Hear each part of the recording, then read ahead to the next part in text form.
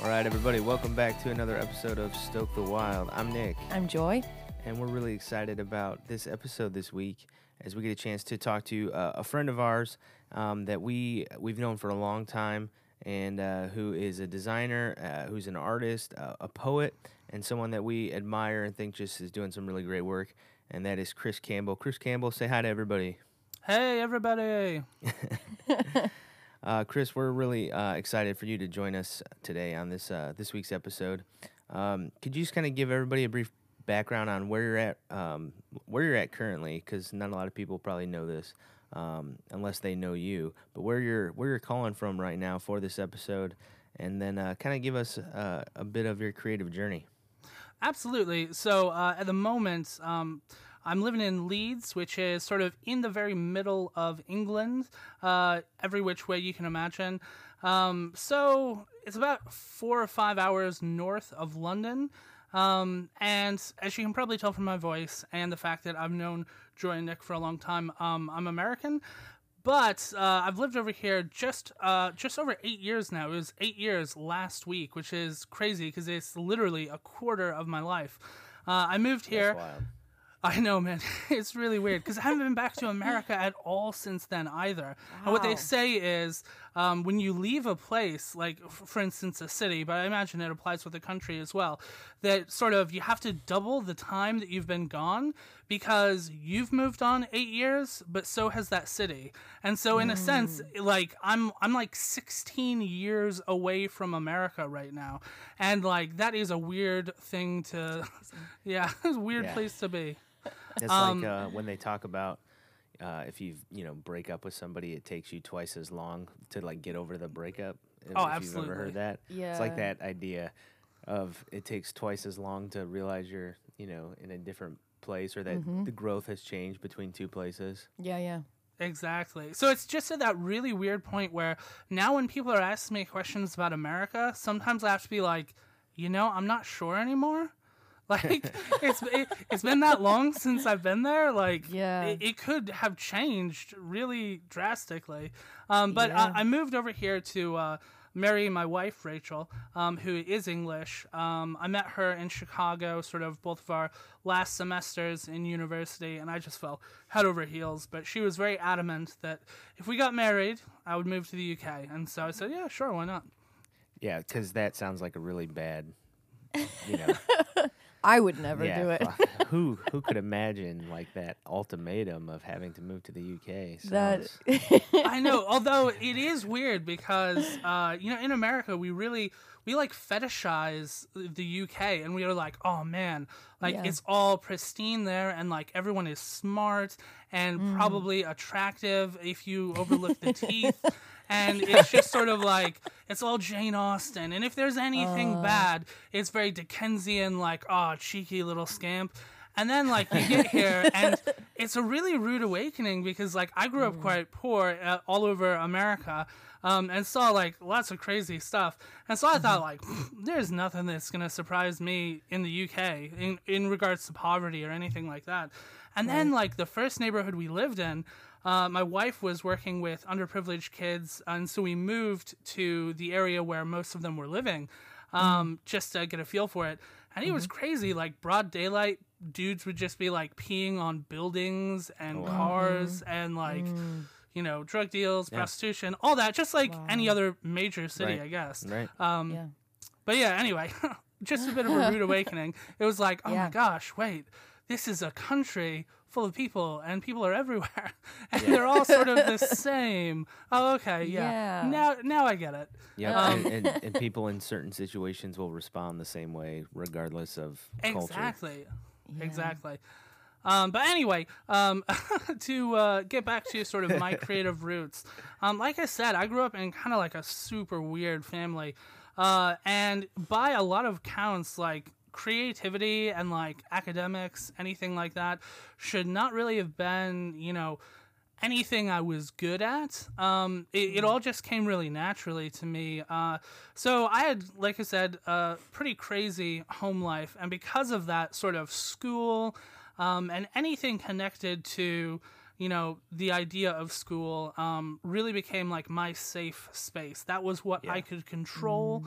And, I got so much praise from teachers and stuff because, naturally, I don't know, the way my brain worked, it was all the sort of stuff you need for school. It was like, oh, well, math came easy and English came easy and, science came easy. And I was just one of those really annoying people who I don't think I was any smarter than anyone else, but it just clicked in a way for me that meant like I didn't have to study. I didn't have to do any of that. And because school itself was so easy, it meant that like any extracurricular activities within school, like I was just like, oh, okay, yeah, why not? And so it would be like, oh, hey, like there's an extra like art class. And even though I was, really hard on myself, like I would have this grand vision for what I was going to draw or what I was going to make as a collage or a diorama or whatever. And then I would finish and I would step back and I'd be like, wait, what happened? This is not at all like what I pictured in my mind. Like, oh, I'm devastated. And like, I found out glue was my enemy. Oh, it's terrible. But basically, I just tried my hand at sort of anything and everything you could think of creatively. And what I gravitated towards was just stories. Like, that's the way I thought. That's what made sense to me. That's sort of how I interacted with people. And I think a lot of that was actually, like, we would move around sometimes 2 or 3 times a year growing up. And so I very quickly became used to, telling my story to a group of people in a way that just sort of like, connected all the important dots right away. Right. And, being a poor kid and moving around a lot, I also, picked up some really bad habits. Like I learned, you can tell people that your dad is an astronaut, and if you're moving away 4 months later, nobody is going to call you out on it. And so, like, I started... Prove me wrong. Exactly. Prove me wrong. Oh, yeah. Like, you double down, and people are just like, oh, man, I don't know. Like, that guy is real serious. I guess his dad is an astronaut. But anyway, so I started embellishing, my story as I went on. And because I would move around so much, sort of one of my only constant companions were books. So I read, like, voraciously, like, just insane amounts. And I quickly, like, read through sort of, like, all the books at my level. So by the time I was, like, 6 or 7, I was reading a lot of the books that, like, most of my friends would end up reading when they were, like, 12 or 13. Part of that was, like, my parents did not have any sort of filters with me. Like, I watched Rambo First Blood when I was 6, and, like, I will never forget that. I was like, oh, my gosh, should I be watching this? And everybody else in the room was just like, I guess. It's probably fine. Oh, my gosh. But because of that, I don't know. I think I got a real taste for just the diversity of stories that are out there, the many ways you can tell them. And what I would later settle into was really appreciating stories and art that comes at it from an angle of an unreliable narrator. And I think what I loved about that and continue to love about the concept of that is, we all have, like, our internal narrative that we tell. And if you stop and you, like, tell that internal narrative to anybody else close to you who's gone through the same stuff, it's, like, going to be so different. Like, there's a lot of common points and a lot of common ground, but just, like, the outlook, the perspective, like, so many interpretations of events, it can just be really, really different. And I found that fascinating because I was someone who went through a lot of experiences that everyone around me, if they knew any of them, they interpreted them as, oh, I'm so sorry. That sounds terrible. Yeah. That's really hard. And I was never one to like pity. I was really resistant to the idea that anything that happened to me that wasn't my choice could determine anything long-term about my life. And I just got really stubborn and rebellious about that. And I think that's why, like I said, I moved into really appreciating stories with unreliable narrators, because I'm like, oh, they're all the unreliable narrators. I'm the only one who knows the truth. And what was amazing is then sort of coming to the realization, in my early 20s, just being like, oh no, like I'm an unreliable narrator too. Like everybody is so messed up and we all think we know, but like none of us know. Yeah. But what I went to university for, obviously with you guys, my major was sort of communications, but I got to pick what my emphasis was. So I think I was the only creative writing communication study major our school maybe has ever had. I didn't even know that was an option. Well, it wasn't. It technically wasn't. Oh, okay. Yeah, that I just the trail. took all of these classes, and that was the majority of the communications courses I ended up taking. Like I dabbled with like photography, and all sorts of other things. But my first love was always writing, and so it was writing stories, performing in plays and stuff like that. Although in university, what was really life-changing for me was improv. And obviously performed in, one group with you guys quite a bit as well.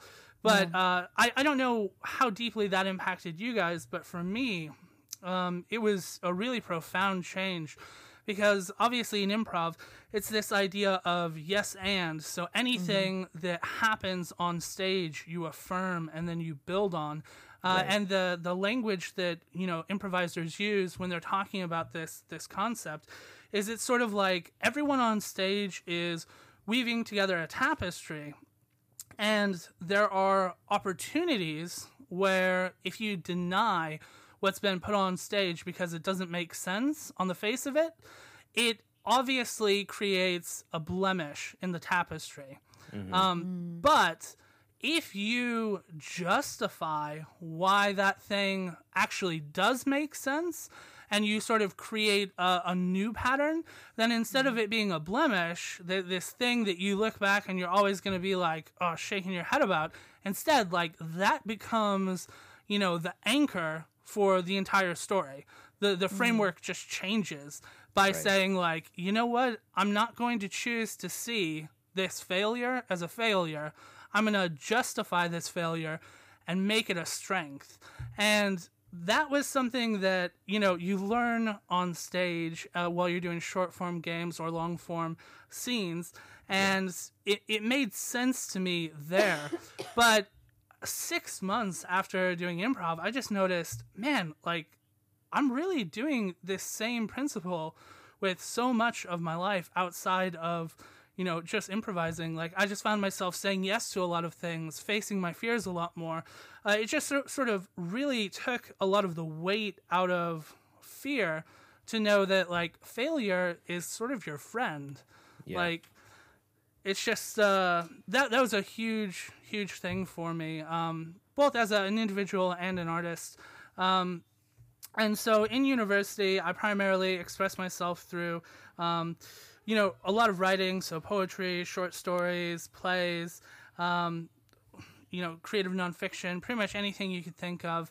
But at the end of my time there, I moved to the UK to get married, and suddenly, like, I'm in a different country, I'm in a different culture, I have no contacts, and I'm like, hey, I'm the writing guy. True, I've done graphic design a little bit at school, and I've done photography a little bit at school, but, like, primarily, like, people are going to pay me to write in some way, shape, or form. And so that was, just to clarify, that was kind of like your thought process and maybe even plan as you went over there initially, is to say, I'm kind of going to lean into the writing aspect for work and things like that? Absolutely. I just... really naively and optimistically, I just assumed, hey, this is what I'm great at, therefore, people will pay me for it. Yeah, this is exactly what people are going to pay me for. Yeah. They're going to know when I tell them that I'm a writer that, like, wow, that's something that should be respected. That's something, yeah, of course we want you involved. Of course we're going to pay you to be involved. Especially in a land of great writers, right? Yeah, exactly. Like, that's sort of what I thought. And then I got here, and what you realize very quickly is nobody cares about writing. Everybody thinks they can write. Like, the fact is, if you're a painter, you can be a really talented painter, and then somebody else walks up, and unless you're doing, like, I don't know, some really abstract stuff, their first thought isn't, I can do that. Their first thought is, wow, look at that. Like, that's amazing. I could never do that. Whereas, it doesn't matter who you are. If you read a novel, you're like, my novel might not be as good as this novel, but I'm sure I could write a novel because I write emails and I write letters and I write funny stuff on Facebook. I just put all that together and then I got a story. Exactly. And so people, what I found is, as I would approach people, for initially unpaid projects, because when I first moved to the UK, the visa I was on wouldn't allow me to work, but you could do like volunteer projects and collaborations that weren't paid. And so I would approach people and I would say like, oh, hey, like, I really love what you're doing. I'm a writer. Like, let's work together. And they'd be like, oh, I mean, we don't really need a writer. Like, do you do anything else though? And I'm like, well, I also do photography and graphic design. And they're like, graphic design? Really? We need a flyer. And so I'm like, okay, well, I'm a little like butthurt that, you don't want me to do the writing because I know I'm a lot better writer than you. And I know that like 30 seconds into seeing what you've written, but that's fine. I still like what you're doing. I want to be involved. I'll do the flyer. And, so I did a flyer, and it's funny because at that early stage, like, every project that I completed felt like a massive victory. Like, I'm a conquistador and I've just conquered this whole country. Like, when it's just like, it's a flyer for an open mic night. Like, chill out, Chris. It's not that big of a deal. But like, that's sort of like the skill set I was working with was so rudimentary that it was just like, yes, like, I'm a god among men because I finished something and it looks good. And over time, I just sort of had to accept that, you know what, like, all the opportunities that were facing me here had much more to do with my visual skills, so graphic design, websites, anything related to that, photography, video, that sort of thing. And so I was just like, well, man, like, if I'm going to do this, I want to do this well because, like, I don't know, some people call it arrogance, but for me, I have very high expectations of myself, and I honestly believe, like, if I find myself, why couldn't I be the best in the world at XYZ? And so when I was like, all right, well, you know what? Design is where it's at. I have to make a living. Let's do this. I just was like, all right, all the books I can find, all the videos I can find, everything I can find.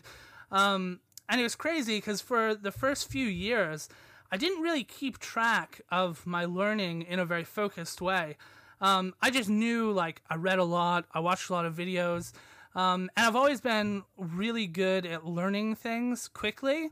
And so I saw myself getting better, but I didn't realize how seriously I was taking it until the first year when I finally, so this was 4 years after I'd moved to the UK, so 4 years ago. And I was like, this year, I want to get a job at a company that I really respect. And I want it to be in graphic design. And I'm going to show them that, like, I'm the best friggin' candidate, like, they could ever, look at. Because so that was your goal. Yeah, for that yeah. Years, like, I'm going to get a job with a company I respect. Yeah, because, like, I've been doing design work and, like, freelance and at places. But to be honest, like, there weren't the sort of places I wanted to work. There weren't the sort of places that really wanted someone like me either who was super passionate. They more just wanted someone to, like, hey, do exactly what we say. We don't want you to, don't veer off the path at all. Just do exactly what we say, and we're cool with that. Which is less about art and more about following instructions. Yeah. Exactly. And there's even, over here in the UK, there's actually a term for that job for designers. So it's called an art worker. And what that is literally like you tell someone exactly what you want to do, and they might not be very creative in terms of their vision, but they have the technical abilities to use the software to make that happen. That's and crazy. So, like, literally, that's a job, and for me, like, that's a nightmare. Like, I would, it's just like pull out all my teeth and nails before that ever happens, please. So it was really hard, at first getting into it and having to do those things and really butting heads, and even also just like conflict cross-culturally. Like one of my bosses, she would always say things like, "Oh, well, have you thought about doing it this way?" And I'd be like, "Yeah, but that's a terrible idea." And I would just like trash this idea. And what I found out 4 months into working at that place is every time she had told me like, "Oh, have you ever thought about this?" or "What do you think about that?" she was trying to tell me, "This is what I want you to do." But because of like the fact that like I don't have a subtle bone in my body, and like so much of British culture is based on the use and appreciation of subtlety. It meant that like, I was really sticking my foot in my mouth so much. And I just had no idea. I just thought maybe she was a really crabby person because it seemed like she was, mad all the time. Oh my gosh. But what it was is like, I was just being like the biggest jerk ever to her, and I just had no idea. But anyway, so year 4, I'm like, I'm doing this, like, I'm all in. This is when I was like, I'm going to get up at like 4 a.m. every day. I'm going to like, hit this hard. And so I started recording, how many hours I spent reading, listening to podcasts, going to conferences, shadowing people, interviewing other creatives that, I wanted to, be in a place where they were. And it was crazy because at the end of like 10 months, I had racked up something like 2,200 hours. And I just realized, like, this is insane. Like, why do I have imposter syndrome and feel like I don't belong because I didn't go to school primarily for design, when the fact is, I know that, like, all the other people who, I'm working with at that same level, like, none of them do any of that learning. Like, a lot of them are like, "Oh, yeah, I don't read books. I haven't really read any books since university." And they don't take online classes, and they don't really go to conferences. And a lot of them that were going to the conferences would just sort of, like, skip off to have drinks. And, like, that's a fun part of being at a conference is, like, seeing your friends and, like, having a chance to get some, like, good food and drink. But, like, they weren't hungry in the same way that I was. And it was a real turning point for me. It was about the same time when I heard this really simple phrase that is so silly that this had not occurred to me. But it's just this idea of like, don't compare your beginning to somebody else's end, or don't compare your middle to somebody else's end, or any variation you want to do on that. It was just this thing where like, because I had such high expectations for myself, I would look at like the best graphic designers I had ever encountered, which, some of them were like literally considered the best in the world. And I would be like, I'm trash because I'm not that good. And it's just like, what? Like, oh my goodness, that is such backward thinking. And so, real quick. I was at just because I feel like it relates here, that idea of not comparing your beginning to someone else's end or your middle to someone else's end. I was at a school this week that I was invited to do an arts presentation, and that was kind of like what I was trying to communicate to these students, and something that I didn't have communicated to me growing up when it came to art. It's something that I've kind of recently discovered in the same way, is that idea of like, I cannot compare myself to the other artists around me, to the point of like that unhealthy kind of imposter syndrome, detrimental, negative, kind of thought process, but rather I can only compare myself to myself, and like that collection of here's where I was at my beginning, here's where I am now in my middle, and here's where I'm going to be at my end, or whatever. So I can see my progression and see that growth, those 2,200 hours or whatever from beginning to where you are now. And just that, I can only compare myself to myself, not to the people around me. Absolutely. And like, so that whole year was like a really interesting experience for me because basically what happened is I was working for this Christian charity, and what they were primarily helping people out of poverty, and I was doing social media and graphic design for them, and I liked that company, but there was really no room for upward progression in their design department, and like I had been very clear in asking about that, and they had been very clear in saying like, we're really sorry. We only have like 3 roles for that, and the people who are in those roles have pretty much said they want to stay here for the rest of their lives. And yeah, like they were in it for like ever. And so I was like, they were honest with you. Yeah, exactly. And so I was like, oh, okay, well, I've got to look for, something else, and I'm not sure what it's going to be.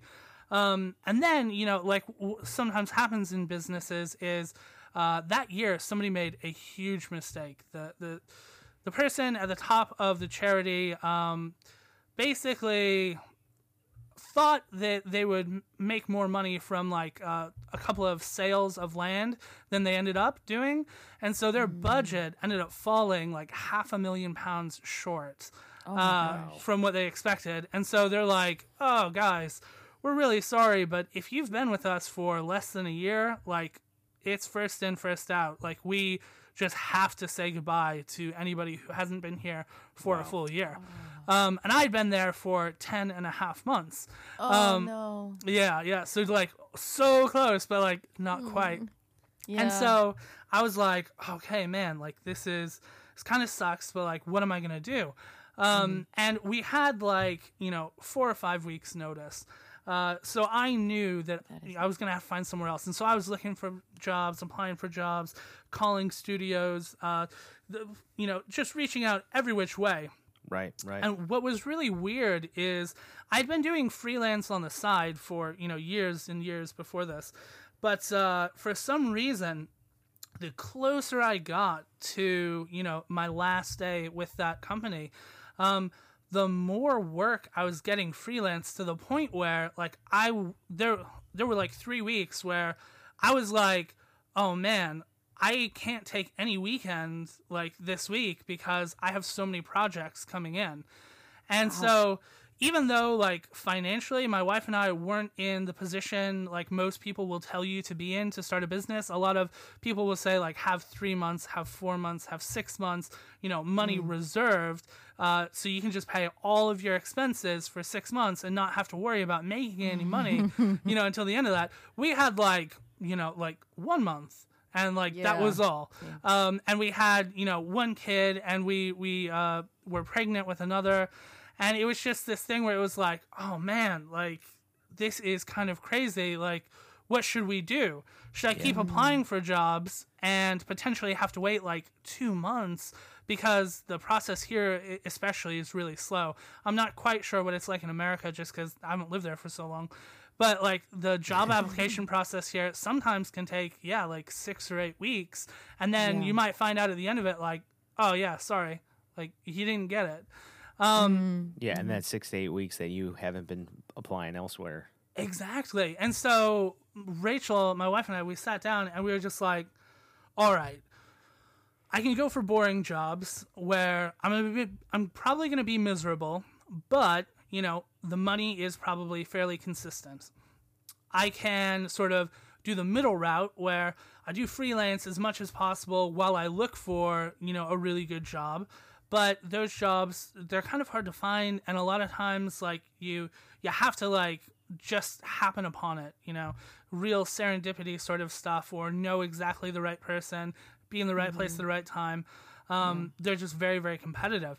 And so I was like, well, we could do that, but it's going to be really hard for me to like build a business while I'm constantly looking for a way out. Or, we can like go all in and do the really scary thing and just say, all right, let's just do this as a business full time right away with like no planning, no anything, no parachute. Like, let's just jump out of this plane and hope that we can build something by the time we get to the ground that will save us. And so that's what we decided to do. And we thought, man, this is a smart thing to do. And you know what? Like, in retrospect, I think it was the right thing to do. Oh, gosh, it was not the smart thing to do. It was so dumb. It just meant, like, for the next 2 or 3 years, like, life was so hard financially. Yeah. Because, like, what you quickly learn when you're, doing any kind of art for a living is people are unreliable, just like they are in any other sort of situation. And so like when we were like, you know, having really hard time making sure that like I had made enough money off of projects, you know, in that month, it would be like sometimes I would have to try to pressure clients to finish a job 2 days earlier than they really wanted to, because I'm like, that's when I need to pay my bills. But like, you don't want to say that, because you're like, oh gosh, immediately they're going to think, well, you're a terrible artist because you're in this difficult situation. And so I just would like not say anything, and I would just sort of be like, oh, well, you know, I could probably get that done a few days earlier. Actually, I've got some extra time in my schedule. And they didn't know that that meant actually I was just going to work like 14-hour days that week. But regardless, like we made it work, but there were so many lessons I learned about, you know, just like how much control you can really have over your life and your work.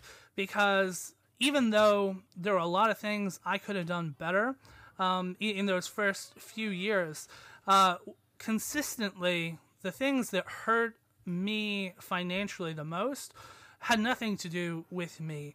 It had everything to do with, you know, somebody else. So a client, you know, their budget fell through, so they had to pay me 4 weeks later. And, you know, you're like, okay, well, that's a really hard thing to deal with. Or, you know, even sometimes like, oh no, like the electric company charged us way more than they were supposed to because they had an inaccurate meter reading. And then you call the electric company and they're like, oh, that's totally fine.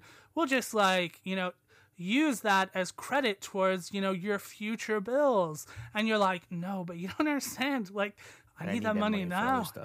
And so it was a time when like I really started reflecting on, I suppose a lot of things I'd heard about being disciplined, and you know, just being responsible. And it really had me questioning whether or not it was responsible for me to continue operating a business that, you know, even though the business itself is something I love doing, the way I was having to do it was really taking a toll on me and also, you know, my family. And it, of course, then immediately led to thinking about failure and stuff like that a lot. And what was really crazy is it made me think back to that time doing, you know, improvising, where, you know, failures are only as powerful as you sort of allow them to be, in terms of, you know, your creative work. And so I sort of had to like adjust my outlook. And there's this amazing article. I think it was originally written in GQ, but it was this interview that they did with Stephen Colbert, and he talks about that concept of learning to look at failure in a different light. And he talks about how, you know, if you look into his life, he's actually had a lot of, you know, really horrible, sad things happen. And as he reflects on a lot of that, he said what helped him creatively and what helped him as a person to be able to not only cope, but like use those things as a source of strength and use his own failures as a source of strength moving forward was learning to love the bomb.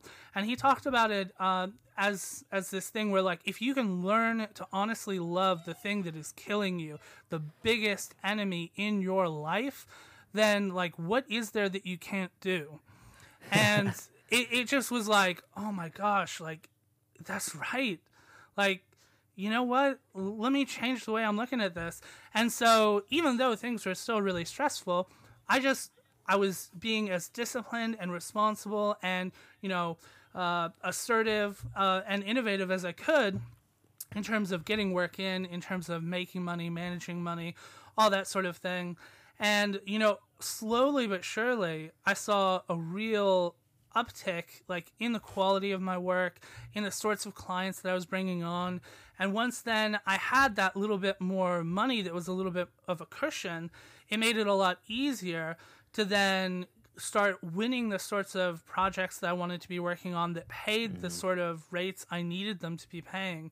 And it really just leveled up my whole career and my whole business by just adjusting the way I was looking at things instead of being, you know, really panicked and worried about, oh man, what happens if I don't, like, make X amount of money this month. I was just like, well, you know what? Like, the fact is, that's my goal. That's what I'm working towards.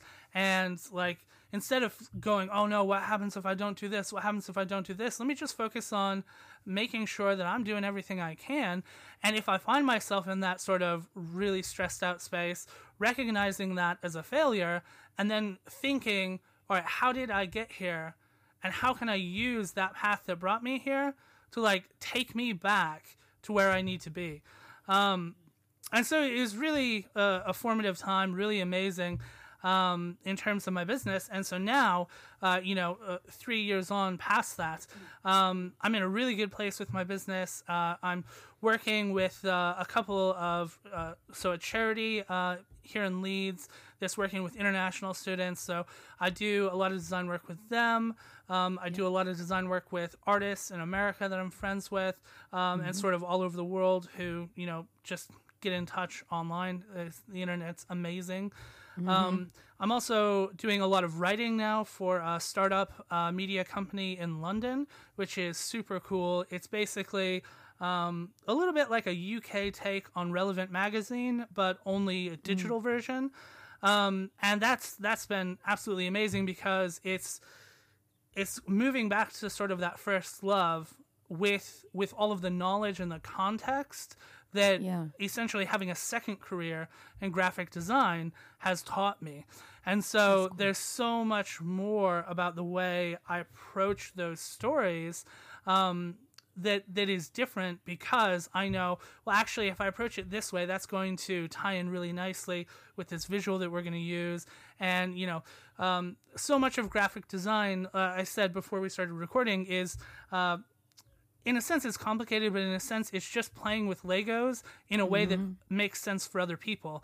And the idea behind a lot of the design work I do is I want it to be intuitive for people to absorb information, because that is primarily what a business needs. Like, if a business is saying like, hey, we need a website, or we need a flyer, or we need, a banner, whatever it is, they're looking to tell a story, and they're looking for people to absorb that story as effectively and as quickly as possible. And so some of the best design doesn't even necessarily look like the best design, because like, you don't notice when something works really well. You usually only notice when something is really weird, or when something really doesn't work. And I think weird is awesome, but I would much rather know that, this design project communicated exactly as it needed to, and it made so much sense naturally to people that they didn't even have to think about, absorbing or interacting with that information. It just sort of automatically logged itself, into their database, and it just pops up when they need it. And that's sort of a real interesting thing, because I suppose in most other creative endeavors, like, that would be kind of soul crushing if, like, I don't know, if you're a chef and someone comes to your restaurant and they leave and they're just like, oh, I didn't notice that was delicious. Right. But like, in design, I think a lot of times that is what you're aiming for, if your goal is to, help this business tell that story well. And obviously there are times when you have an opportunity to tell a story in a remarkable way that not only absorbs intuitively, but also leaves a deep enough impact that people do go away going like, wow, that was amazing. But unfortunately, that's not the sort of project you work on all the time. And even by definition, like, those are remarkable stories or remarkable methods. And so it makes sense that, like, those are fewer and further between. But as a creative, it's really been amazing going through that difficult process of, like, building up from nothing, no safety net. Just, like, I am a notorious procrastinator. And I always get really motivated, obviously, right before something is due. But when you have like 12 things due at once, like, that just doesn't fly. That's problematic. Exactly. So you're just like, oh man, like, I guess I kind of have to deal with that and not procrastinate. That's actually something that I was going to ask you about, was sort of like that time management piece. Like, that's really difficult for me too. Like, I'll be, I have time to do this thing. And so I'll wait to do it. Exactly. And or conversely, I'll think this time I'm not going to wait to do it, and I'm going to work as hard as I can as early as I can and spend as much time as I need to on it, and then there's no time for anything else because I've obsessed over this one thing. So that was actually something I was going to ask you about, was like, how do you kind of create this like schedule for yourself, I guess, like, okay, I have this amount of time allotted to work on this project because I know that I have these other things lined up that I have to work on too. Absolutely. So to be honest, like in the early days, like it was a pretty ugly method, and it's not a method I would advise people do. Okay. But it's something that worked for me. So Yeah. in the beginning, I was just like, oh man, like I'm procrastinating so bad. What's gonna happen? Sure, What's gonna happen? sure. So I like I said, I started getting up really early so I could be more productive, so I could get stuff done. Because what I found was, you know what, if I get up really early, I'm not going to stop working in like 2 hours. Like I'm not going to need to go to bed 2 hours after I start. Whereas like true. if I start working at night, you know, after I've had a whole day full of stuff, even if it's like, you know, 9 or 10 at night, like there's only so many hours I'm going to get out of that before literally I fall asleep on my desk. And like that has happened so many times over the years, still happens. Sometimes just because, you know, when you're a business owner, you're always like, ooh, I could probably do half an hour of work right now because I'm not doing anything. And I've got a good idea. But anyway, so what I would do is I would be like, all right, well, 4:30 to 6:30 every day, I'm definitely working all of those hours. And what that ended up being is I might not have worked all of those hours, but I was at my desk all of those hours. And because I had sort of allotted so many hours for being at my desk, it meant that when I fell down a YouTube black hole, you know, watching, you know, I don't know, like ships crash into other ships or whatever interested me at the moment. It was like, okay, well, I left so much time in my work schedule for me to basically just be an idiot that like I was still able to finish. And over time, I still actually, I suppose, use that method. I just use it in much smaller doses. So when I first sit down at my desk, I don't think, you know what, the first thing I'm going to do is like, I'm going to open this thing up and I'm going to start working. Like I know, I've got like a process. So like when I sit down to work, I actually will usually open up YouTube for 10 minutes and I'll just watch 10 minutes of YouTube videos. And then I'll go, okay, well, you know what? I had a taste of what's new in terms of like the things I'm interested in, and I can be thinking about those while I'm working on stuff. And I also had a look at, you know, what things I want to be looking at later. So let me just put that to the side, and then I can sit down, I can start working. And, you know, then when you finish a chunk, I go, oh, okay, well, you know, I'll take a break now. And I like to mix it up as well, just because I find like most things that are habits in your life, habits are only effective for so long before, you know, they really just like, I don't know, it's like salt that's lost its saltiness. It's sort of like, oh, this is only here, you know, for the sake of it at this point. So I like to mix things up. Personally, I like the Pomodoro technique. If you've ever heard of that, it's sort of like, okay, so you can get like apps on your phone or your computer for free, or like you pay a little bit, whatever. But it's this idea that like you work for 20 minutes and then you take a 5-minute break, or you work for 20 minutes, take a 5-minute break, and then like you know, every like however many cycles of that, then you take like a longer break, that sort of thing. And so really, like, I suppose, I treat myself in the same way I would treat a child. I've like really high expectations of my behavior, but I also know that I'm always gonna fail. I'm always gonna be like that dog being like, a squirrel? Like, and so I just have to like leave enough room for squirrel hunting in with my work that like it's okay. And I've just sort of developed habits that have helped me to stay on task, stay focused, and recover faster when I do have There's interruptions. And, one of the things as well is, working from home, like a home office is great for a million different reasons. But one of the things that's just difficult is, like, I have 3 kids now, and Right. they will constantly just come in here and they'll be like, "Oh, I bumped my arm. Can I have a kiss?" Or they'll be like, "Hey, you said you were going to fix that toy. Have you fixed it?" That's great. Yeah. Or just randomly, they'll just be like, "Hey, so, Hey.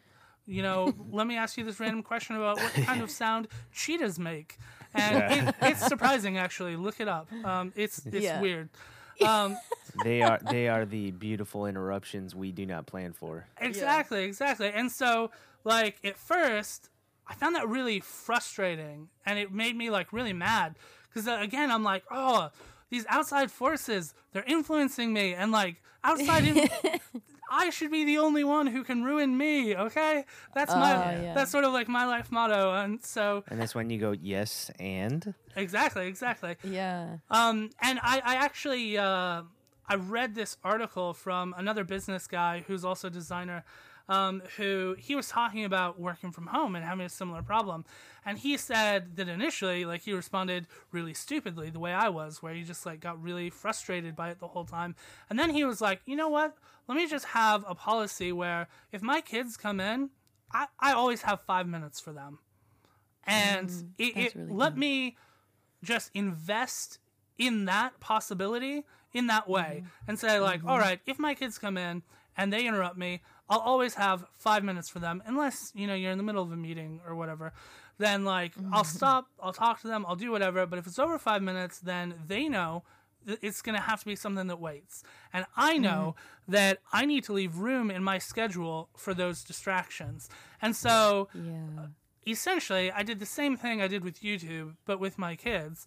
And I just sort of had to, like, realize that, again, like, there are going to be these obstacles that come up that slow you down. And so that means, maybe you quote an extra day longer than you think it's going to take because you would rather deliver it on time than, let someone down. And, sometimes you deliver early. And if you go above and beyond for people, they're going to be really happy about that.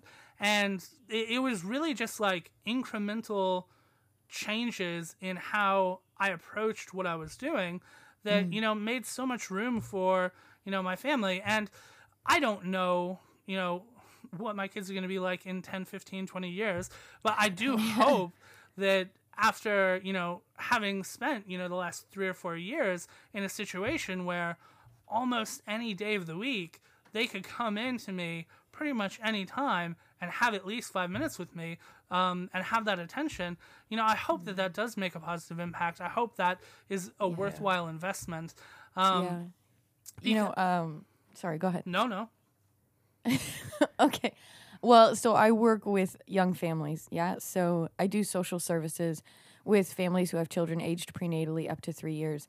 And I'm loving what you're describing right now. Like, all of the bells are ringing because that's exactly the kind of thing that we try to encourage and promote in the families that we work with. Studies are starting to show that even if it is a short amount of time, 5 or 10 minutes, the intentional response to our children fosters more attachment, which has such a huge impact for their adult lives, which we didn't have the research for, 10, 15, 20 years ago. But now there's a lot of research indicating that if your child approaches you and wants your attention and you give it to them for somewhere between 5 and 10 minutes, it lowers their risk of depression, anxiety. It makes it so that they're more likely to get good grades in school. They're more likely to have a decent career when they grow up. They'll be able to, it's crazy the impacts that it has because it's fostering this attachment piece, this security where they know that no matter what, they can approach a parent with a need or a desire and the parent will respond. It's all about that response. So this is super exciting. And I love it. That part of me, in social services is like, this is so great. This is so good.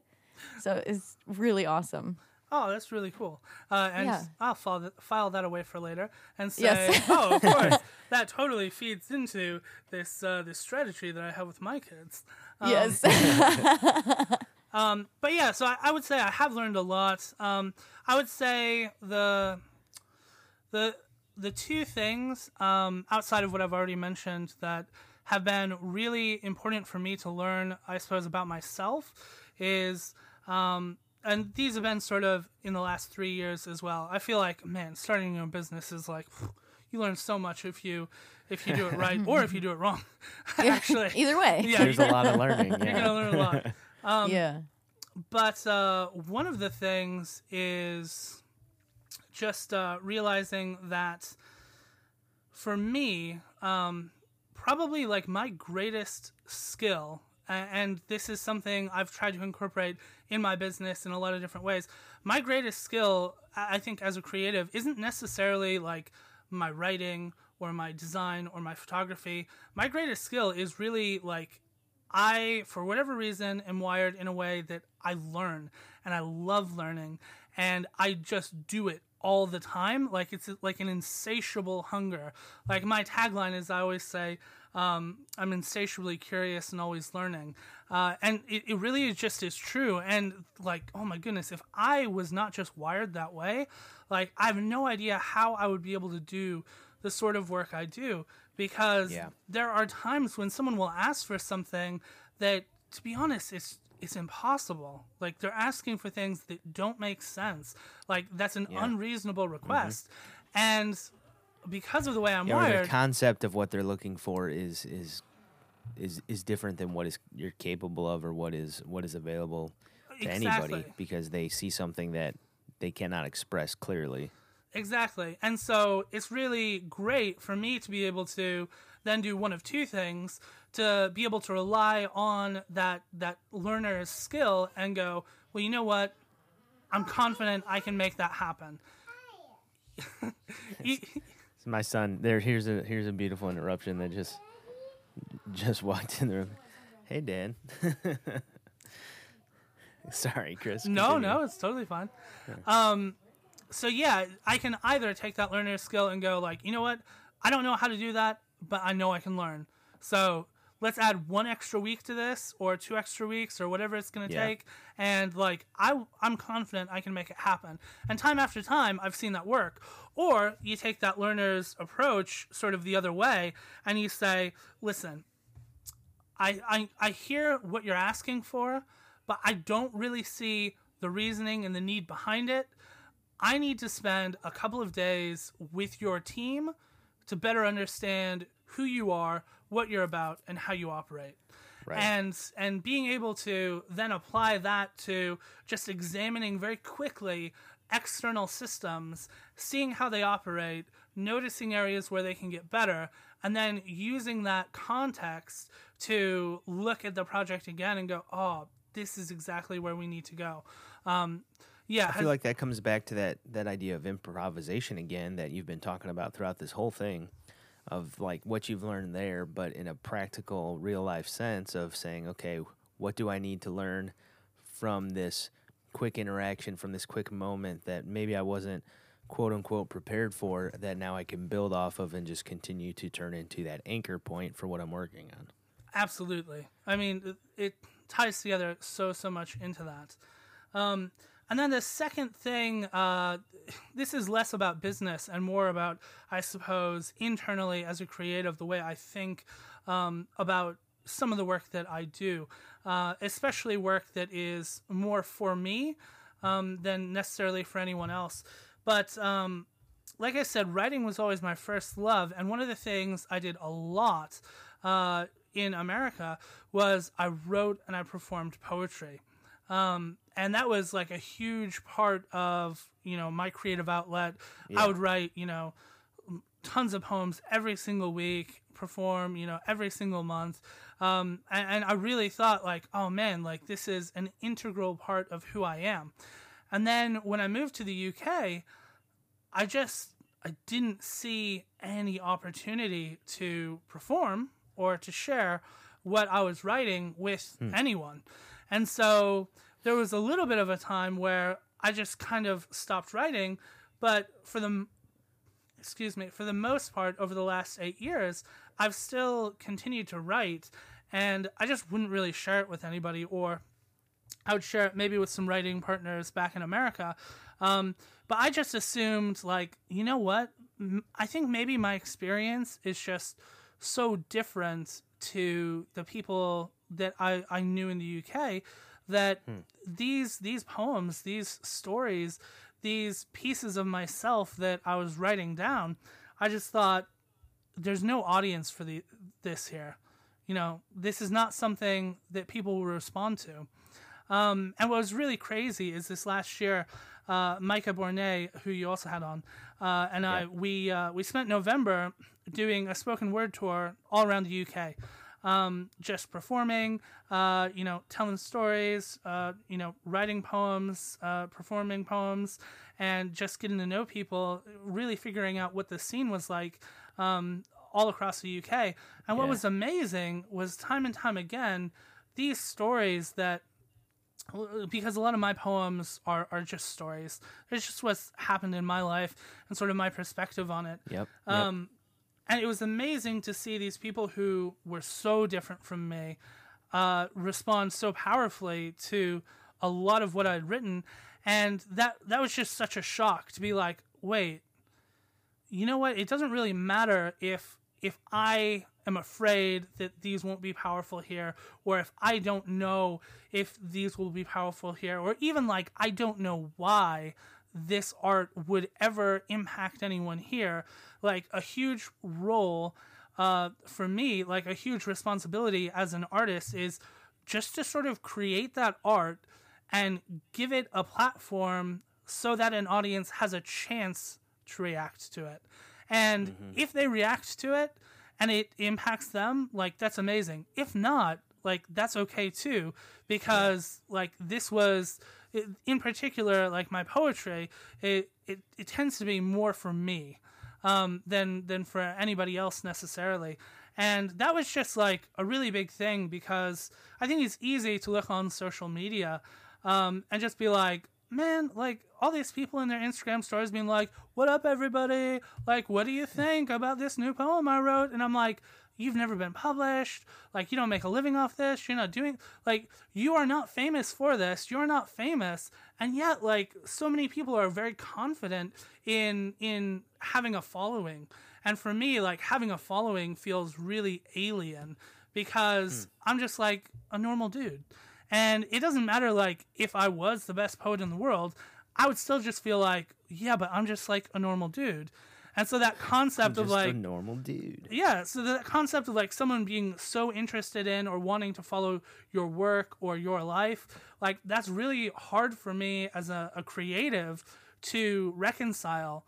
And I don't know if, some of that is like maybe self-sabotage or whatever, but, or maybe just like the fact that I have such high, expectations for myself. I'm like, well, you know what, like, even when I think like, yeah, I'm really awesome, I'm also like, yeah, but I also totally suck. Like, I've got 500 million like yards to go before I'm where I want to be. It's just really interesting to me, and it was really freeing when I was thinking about this recently, because I'm finishing up a book of poetry that will hopefully be published next year, and it's just sort of like, I don't know, you bounce back and forth between being so certain that the quality of the work is really strong and that there is an audience out there for that work, and also feeling like, I don't know, like, maybe this is totally going to flop because, like, nobody cares. Because, like, who am I? Yeah. I feel very similar.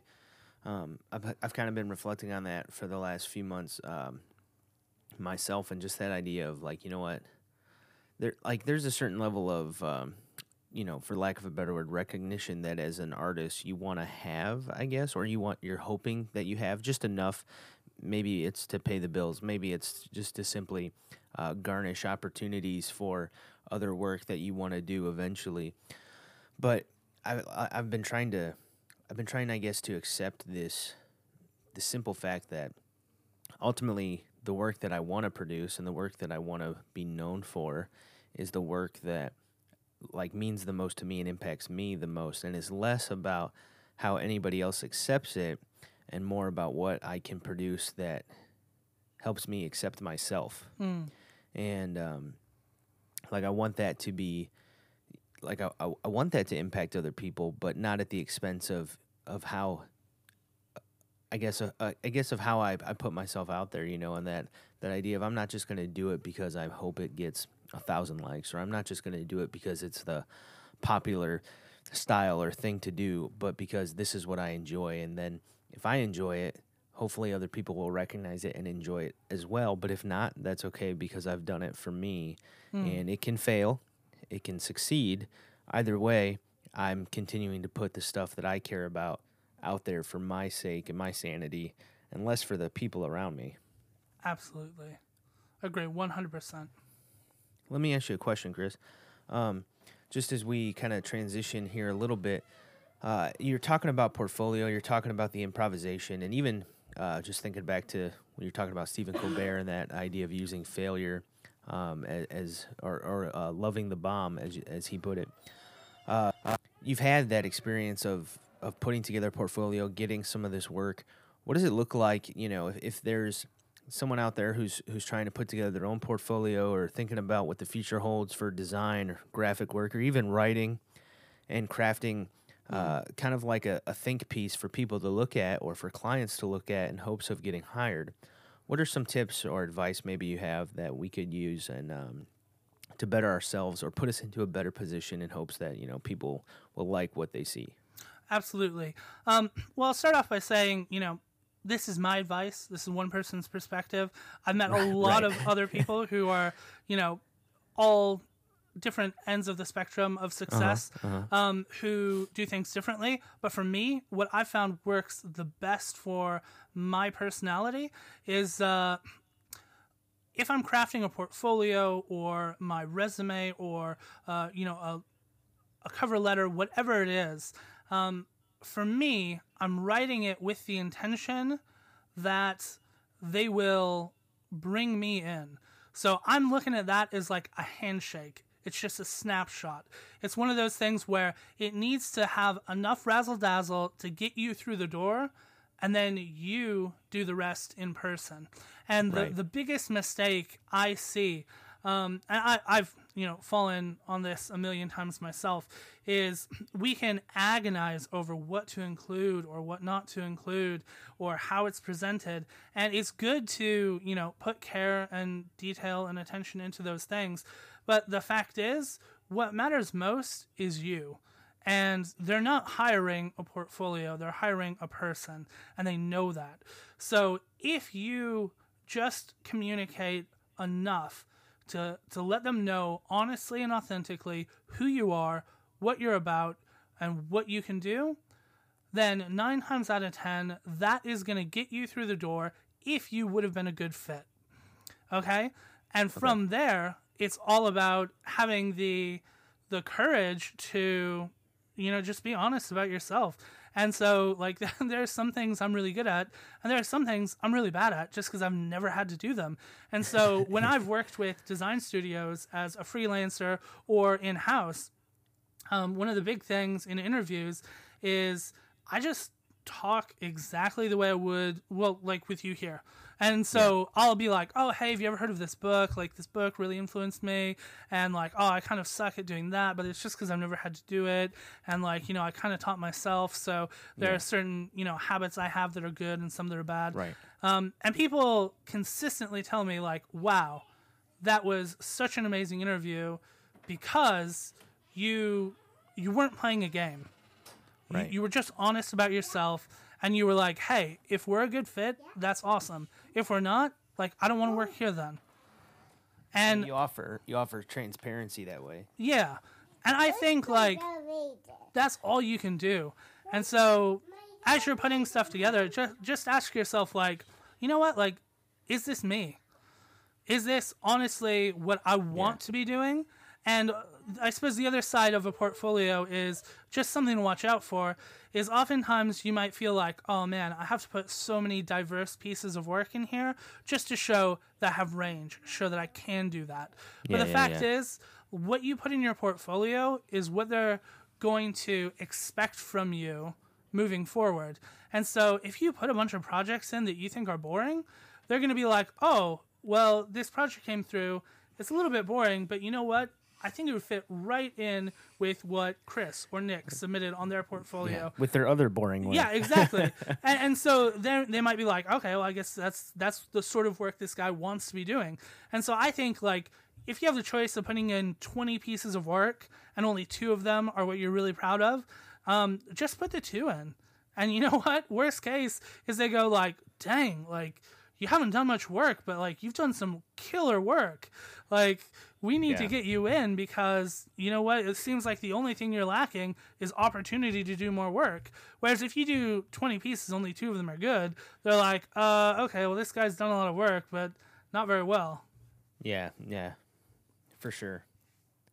I feel like in some of the stuff, like I haven't done a whole lot of freelance work, but some of the stuff that I've put out there and for clients and stuff that I've received, a lot of times I'll put, like, you know, my 3 or 4 best pieces or things like that, and then I'll kind of submit like a little tag on there saying, you know, more work available if interested, so that way they have the opportunity, if they do like what they see, to request some more that maybe then I can curate and continue to present if they're looking for something maybe a little bit different, but I'm not just throwing it all out there, so that way they see the smattering of different things like you talked about. Absolutely. Or like someone like you put up so much work online. I know you're really prolific in your drawings and stuff. It's like, you've got so much. If you just like threw everyone your zipped folder with all the work you've done over the last however many years, anytime they said, hey, can I see samples of your work? Like, you're going to overwhelm them as well. So it's like, I don't want to look through 200 pieces or whatever. Yeah, they're going to be like, oh, dang, like, what in the world? Like, this guy is too intense for me. Yeah. I thinking about thinking about a portfolio and thinking about putting yourself out there. How have you? You talked about this a little bit again, but how have you learned from those moments of, for lack of a better word, rejection that you've then bounced back from? So, hey, I'm going to change this or approach this differently because, you know, I wanted to work with this client, but that didn't work out. They said XYZ about what I'm doing, and so I've made some adjustments for the next time I get a chance to present for somebody else or for them again in a year or whatever. What does that look like for you? Yeah, so this is something that I think actually every creative should really spend a lot of time focusing on, is because in a sense, like, you're selling, and like you want to sell honestly, but it's selling, and in sales, there are just sort of patterns that you can fall into that work and patterns you fall into that don't work.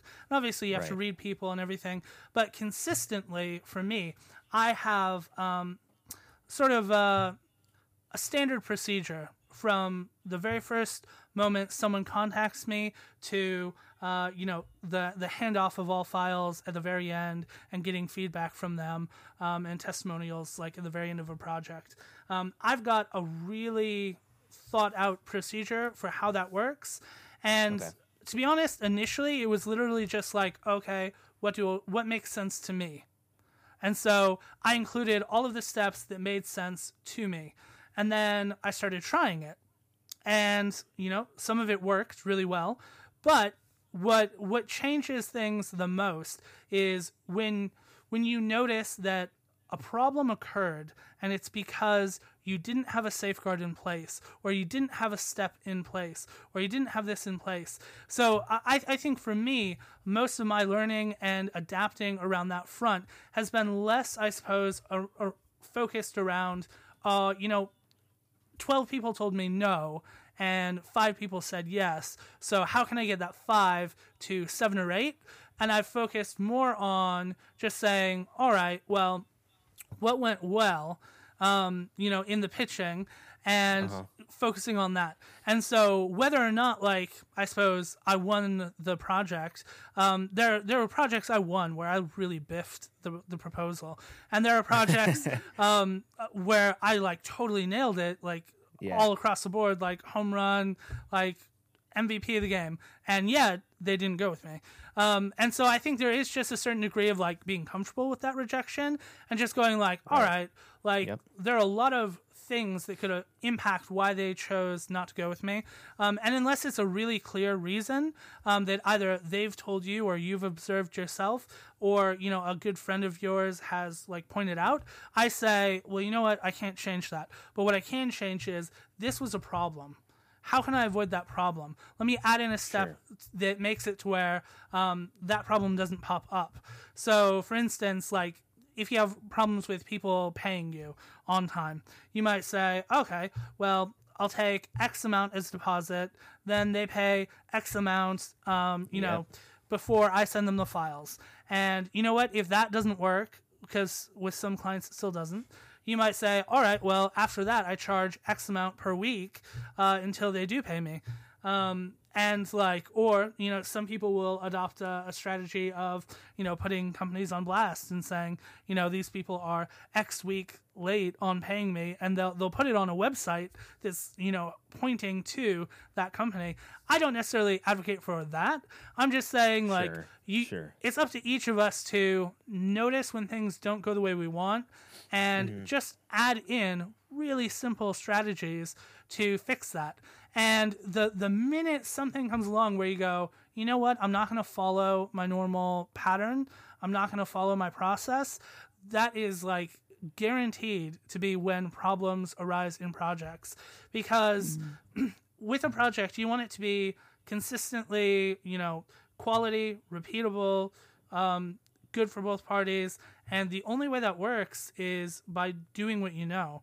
And as soon as you start like playing fast and loose, there are a lot of things that can go wrong, because there's so many problems in communication and in business and in creativity that you're not aware of until you know, are hit smack dab in the face with the after effects, and you're like, oh wait, that's what happens if I do this. Okay, well, that was really dumb. No way I could have expected that, but now that I know, it's the cause and effect of everything. Exactly. All right. Well, let's we have a segment on the show where we call What We Gonna Do Today, and we talk about projects we're currently working on. And so if you want to join us for that, Chris, we'd love to have you. We're going to talk about some of the things that you're working on, some of the things we're working on. So, Joy, you ready for What We Gonna Do Today? Yep. All right, here we go. Hey, what we gonna do today? Hey, what we gonna do today? I can't wait, tell me what we're doing today. All right, Chris, what are some projects that you're currently working on? If you can share them with us. I know there's always client and you know, client privilege and stuff like that for some things. But if there's projects you're working on or personal projects you're working on that you'd like to share with our listeners, what are some of the things that you're doing currently? Yeah, absolutely. So I would say, like, to me, the two most interesting projects I'm working on at the moment, one is, like I said, I'm finishing up a book of poetry. It's the first one that I've ever written. Even though I've been writing for like 10 plus years, as soon as you start writing for a book, oh man, it's totally different. And especially because... Overwhelming, is it? Exactly. And especially because I'm writing this book focused quite a lot on like growing up, like the experiences I had growing up, and then also like how that's impacted me, and then like now that I'm a parent as well. And so the loose title that I've been working on for a while is Hold On to Your Children, which actually, if you in Chicago on the CTA, they have these signs that just say, hold on to your children. Yeah. And like, I saw that, when we were in university, and it really struck me. And it was just like, yeah, hold on to your children. And like, it was just this thing where I look back at my life and I'm like, oh yeah, like my parents, look back at the way they held on to me or didn't hold on to me. And then looking at like, the struggles that I have now. And then also looking to the future and just being like, oh man, like my instinct is to hold on so tightly, to my children, but knowing that like so much of what's made me the person I am today and given me the things that I celebrate so much about myself, were painful things. And I've got to let my children go to sort of explore that on their own. And obviously I'm here for them, hopefully, in their adult life, they'll run into my office and ask for, the proverbial kiss my elbow. I heard it like they do now, but I don't know. And just knowing that, like, it's a big, crazy world out there, and I can't hold on tight to them, because if I hold on too tight, it's going to hurt them. It's not going to serve them well. And there are beliefs and there are biases I have as a result of my traumatic upbringing that I can't put on them, because it's not fair, it's not right, and it's not honest or natural for them either. And so it's just it's this really interesting thing of, like, I don't know, like, balance and tension, I guess. So that's like my baby. Outside of that, the project I'm working on that I find super exciting is that media startup company in London. So it's called Soliquidos. It's sort of supposed to be solid, liquid, gas, sort of encompassing, like, a lot of transition, changing states, that sort of thing. Yeah. And it's basically, the mission statement is to look at stories and topics that Christians in the church often overlook, often don't want to dive into, and just say, like, let's get into this. Let's be honest about this. Let's tell this story, like, in a way that is real, not in a way that's easy, not in a way that, like, makes it, nice for us. Let's look at the reality of this. And it's still, in super early days, like, literally just launched like a week and a half ago. But it's really cool. Even just like every day I'm writing, an article on a musician, or an article on someone doing, work in, a neighborhood in London that, has a lot of, social issues, and just like really getting to grips with what's different about, the stories in different places, and also what is so universal. So much of who we are and what we are is really similar, and it's just divided by language and convention. Yeah. I actually I noticed it, and I wasn't sure what it was, but I think Rachel shared one of the articles that you wrote, and I was like, oh, okay, this looks interesting. And I read it, and I was like, Chris wrote? I've never read anything that you've written before. And I read it, I was like, this is amazing. Why does Chris not write more? Now I know that you do. Oh, well, thanks. Yeah, but it was great, and it made me want to read more. I wanted to continue reading more of it. It was great. Yeah, we'll definitely have to link that below, so that way everyone can check it out and make sure that they're getting behind it too. Yeah. Oh, I appreciate that. Yeah, for sure.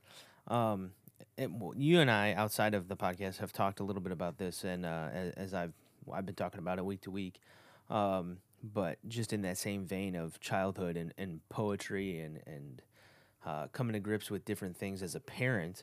I've talked to you a little bit about this kids' poetry book that I'm working on, and just kind of seeing some of that start to take shape and to come to life, but less of like this was my experience as a kid, and more of as a parent now, like instilling wonder and imagination and fun and silliness, and that continuing idea of to explore and be adventurous is what I'm trying to kind of thread and weave throughout this little book that I'm putting together. And so like it's cool to hear that from you, even though it's a little bit different talking about what holding on to your children and that idea of growing up with the good, the bad, and everything in between.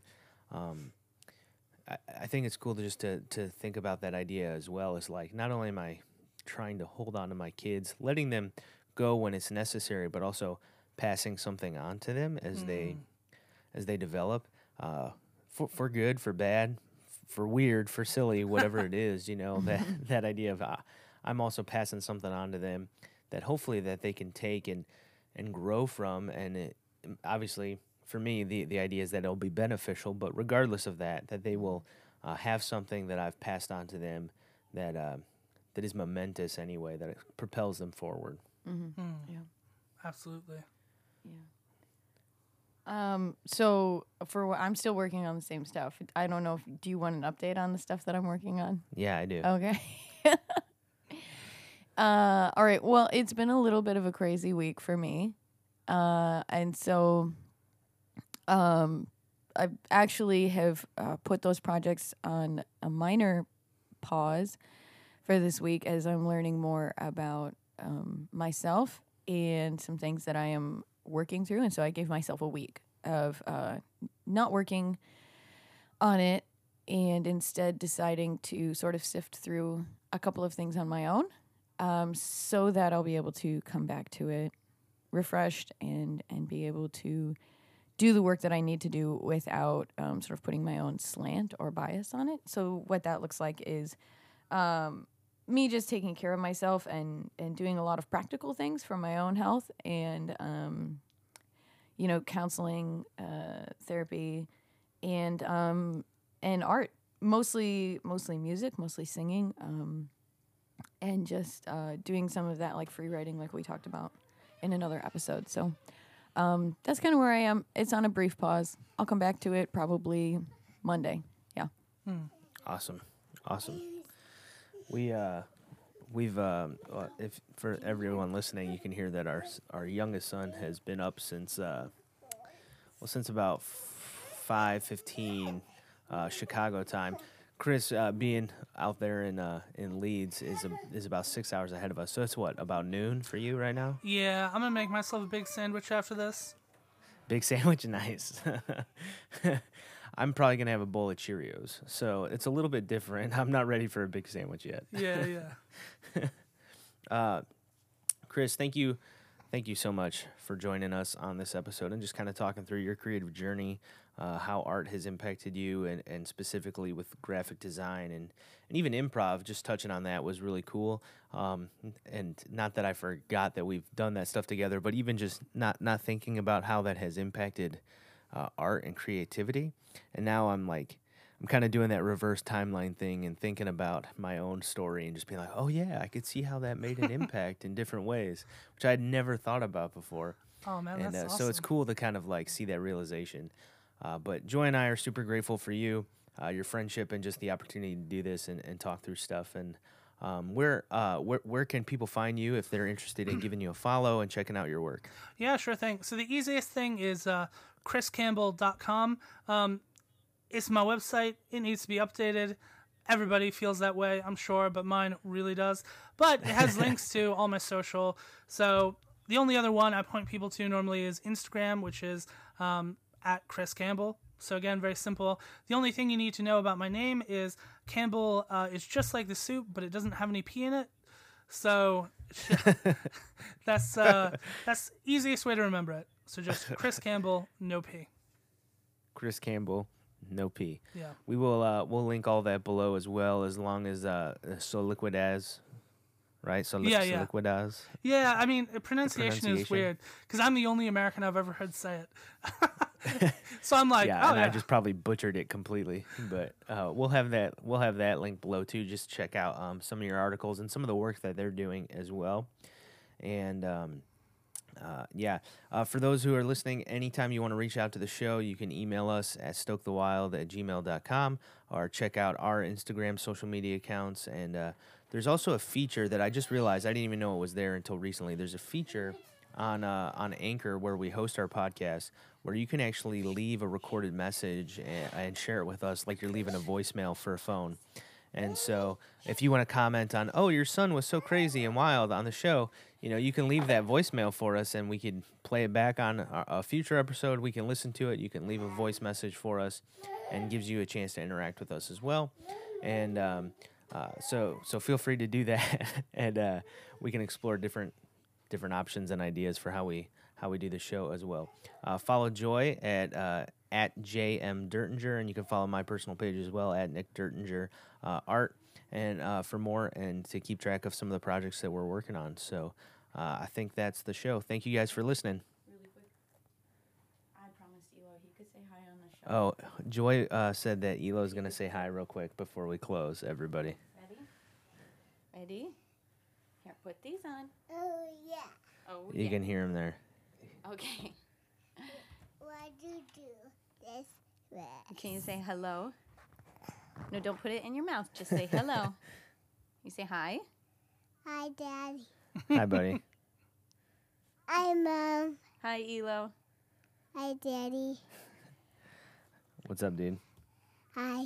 Hi. I live with your hand once. Yeah, you're listening with the headphones. Yeah. Yep. Say see you later. No. Okay. Say bye-bye. No. All right. Bye. Bye.